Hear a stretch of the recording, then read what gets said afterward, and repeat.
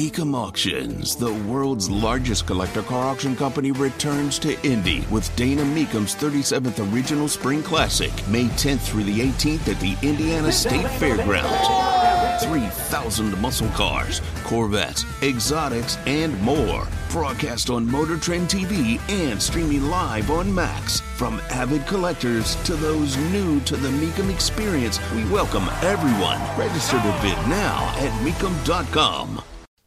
Furman beats Virginia. Princeton beats Arizona. Your bracket. Yeah, it's over. Tony Katz, good to be with you. JMV joins us right now from 93.5, 107.5, The Fan. We're going to preview IU and Purdue tonight. And before we get to the bracket, the Colts finally making a move. A move that I can get behind, a move that I can say yes to. Uncle Rico is coming to town. Gardner Minshew II is coming. He is a Colt. He worked with Shane Steichen, the coach of the Colts, for 2 years with the Eagles. You like this pickup, or is this just a bit of madness?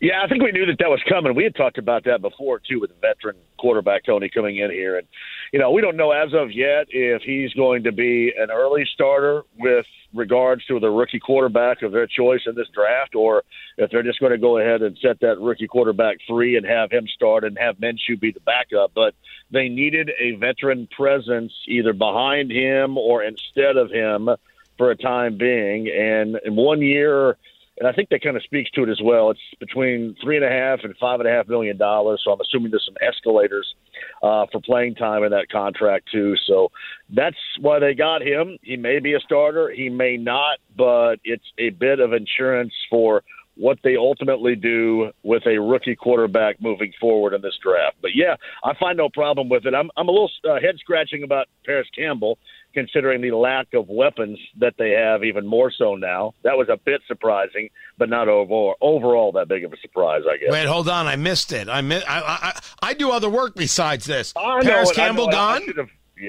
Paris Campbell signed yesterday with the New York Giants. So I think now on that roster, and obviously they brought Ashton Doolin back, and that's great. He's more of a special teamer than anything else. But there is not a great deal of experience in that wide receiving room. There wasn't before, and there's going to be even less now. So they chose to apparently go a different direction, and Paris Campbell's in New York with the Giants. So we are 1 step forward and 7 steps back with the Colts, one would assume. I don't think there's anybody you can point to off the cuff that is seemingly having a worse offseason in terms of moves than the Colts, because I'm not anti-Matt Gay. I mean, welcome to the team, man. I hope you do great. But no one thought it was necessary if you had Chase McLaughlin. So what is the report card on the Colts so far when it comes to these moves before the draft? Well, it depends on how you're looking at it, too, because, Tony, the Pacers did a similar thing, but they were open and out front with it. Rick Carlisle came on my show back in October and said, hey, you know what, prepare, because there's going to be some trying months ahead. We're not going to be that great. We're going to have some moments, but we're also going to have some good moments. And, Tony, in December, if you remember, they surprised. I mean, hell, they surprised last night with what they did on the road against Milwaukee. So, the bar was raising at the same time as they were growing. I don't think you're going to get that from the Colts. Like, they're not going to come out and say, hey, we're trying to go back down to raise this back up again.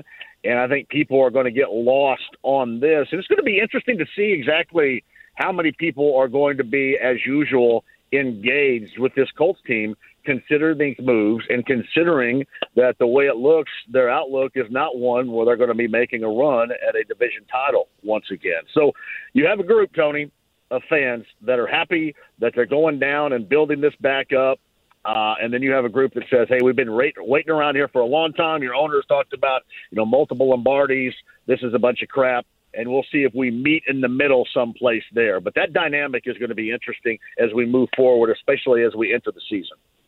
Talking to JMV from 93.5, 107.5, The Fan. He is the voice of sports. in Indiana. We'll move it away from the Colts. And by the way, I'm glad that he's coming, Gardner Minshew.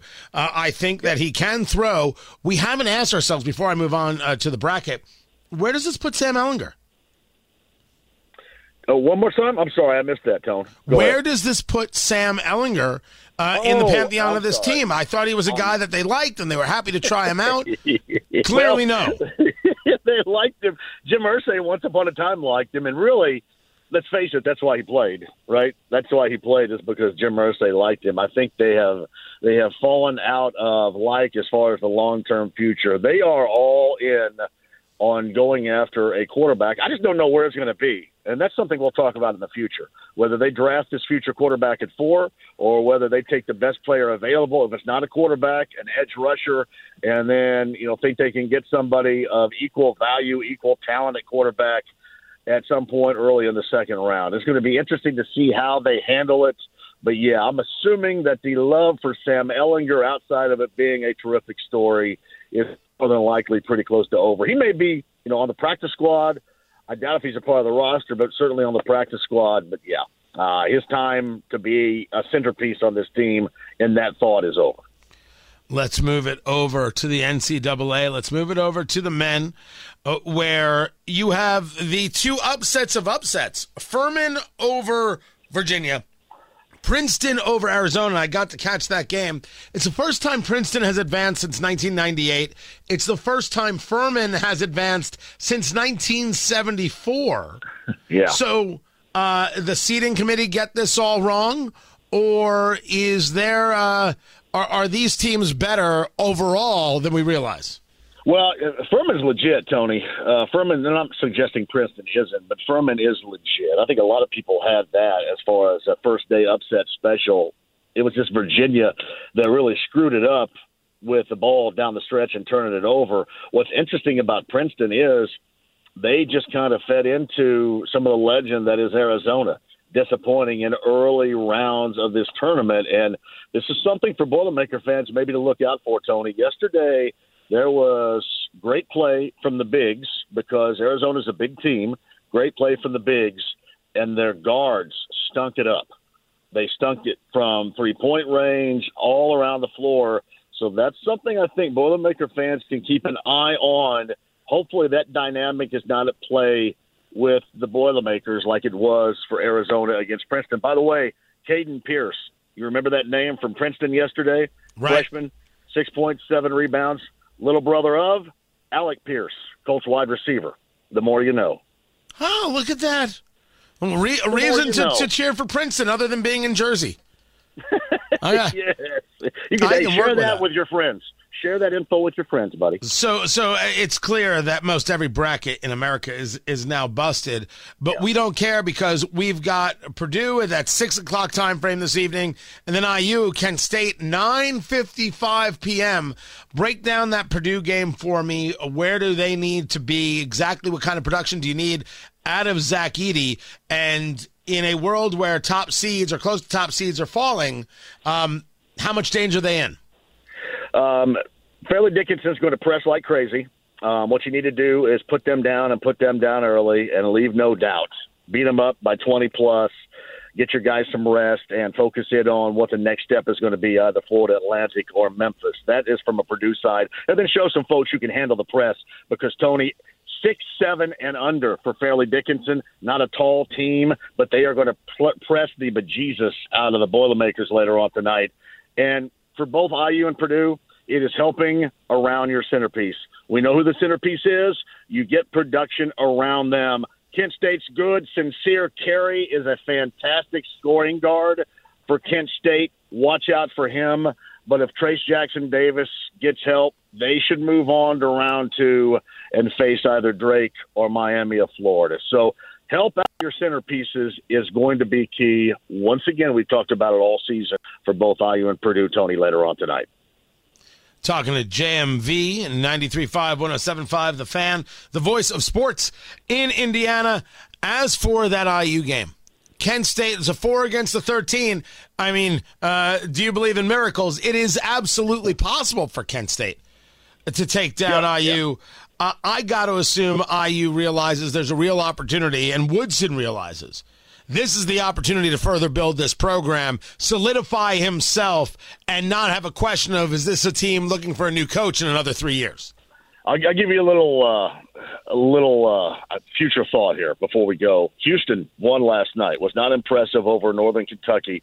They're obviously the one seed in that region. Their best player, Marcus Sasser, has a groin injury, which is not going to go away. They look like a mess for the most part last night. I think that it makes that bracket wide open.